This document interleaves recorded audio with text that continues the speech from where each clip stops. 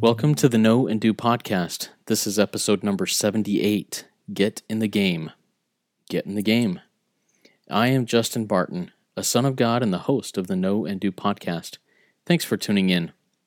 The Know and Do principle is basically this. It is where knowledge becomes action, where education becomes application, where faith becomes works, where a calling becomes leadership, where stewardship becomes magnification, and where testimony becomes conversion. Over the last several months, this podcast has mainly been just mostly me sharing what I learn. I am now ready and excited to bring the listening audience into the Know and Do world.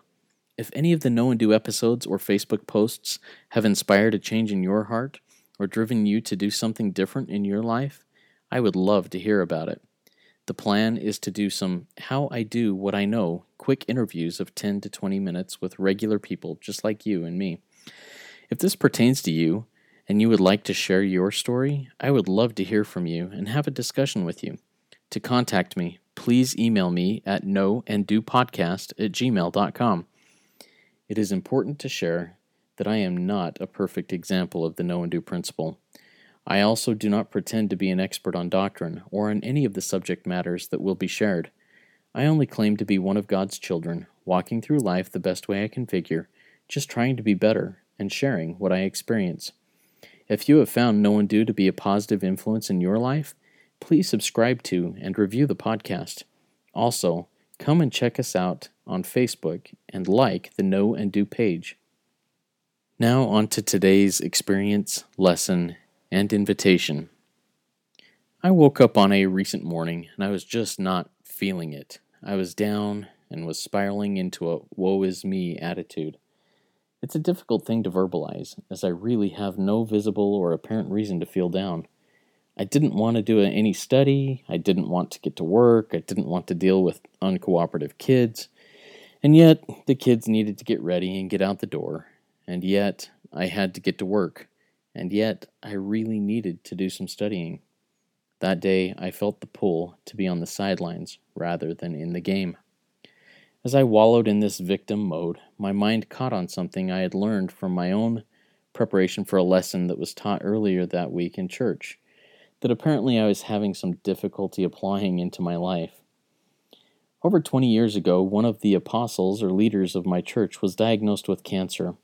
He was going through the typical treatments, difficulties, and all that goes along with cancer. When in conversation with someone, he shared the following. I want to be on the team, whether in this life or the next. I don't want to sit on the sidelines. I want to play in the game. Now, when I read this, I felt the same way. I want to be in the game. I don't want to be a casual or passive observer. I want to be up and doing. But for me, and I assume many others, I just don't have it every day or every minute of my life. After recalling this lesson I learned, I checked my email and had a message from an old friend. It was very time appropriate, and I felt the need to share it. This is what the email said. This is my wish for you. Comfort on difficult days, smiles when sadness intrudes, rainbows to follow the clouds, laughter to kiss your lips, sunsets to warm your heart, hugs when spirits sag, beauty for your eyes to see, friendships to brighten your being, faith so that you can believe, confidence for when you doubt, courage to know yourself, patience to accept the truth, and love to complete your life.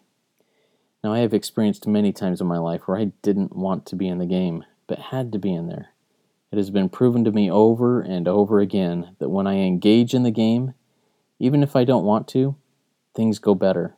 And when I don't engage in the game, life goes on.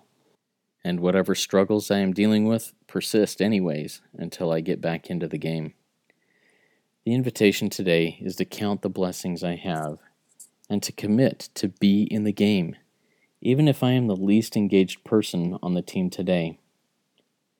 If you have experienced a change in your heart and feel to act on what you have learned, get out there and do it.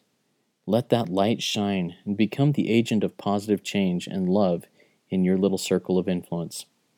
As always, My experience is that the key to peace and happiness in life is knowing Jesus Christ and doing as He teaches.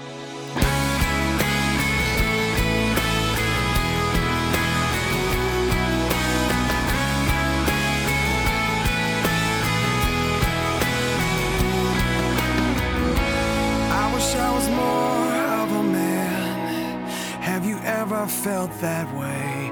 And if I had to tell you the truth, I'm afraid I'd have to say that after all I've done and failed to do, I feel like less than I was meant to be.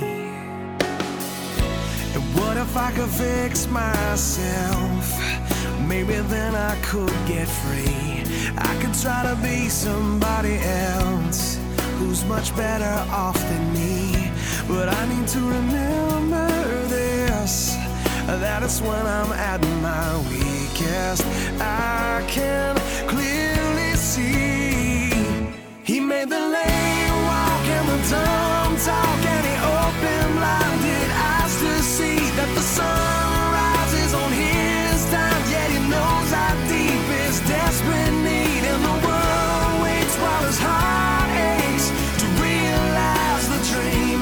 I wonder what life would be like if we let Jesus live through you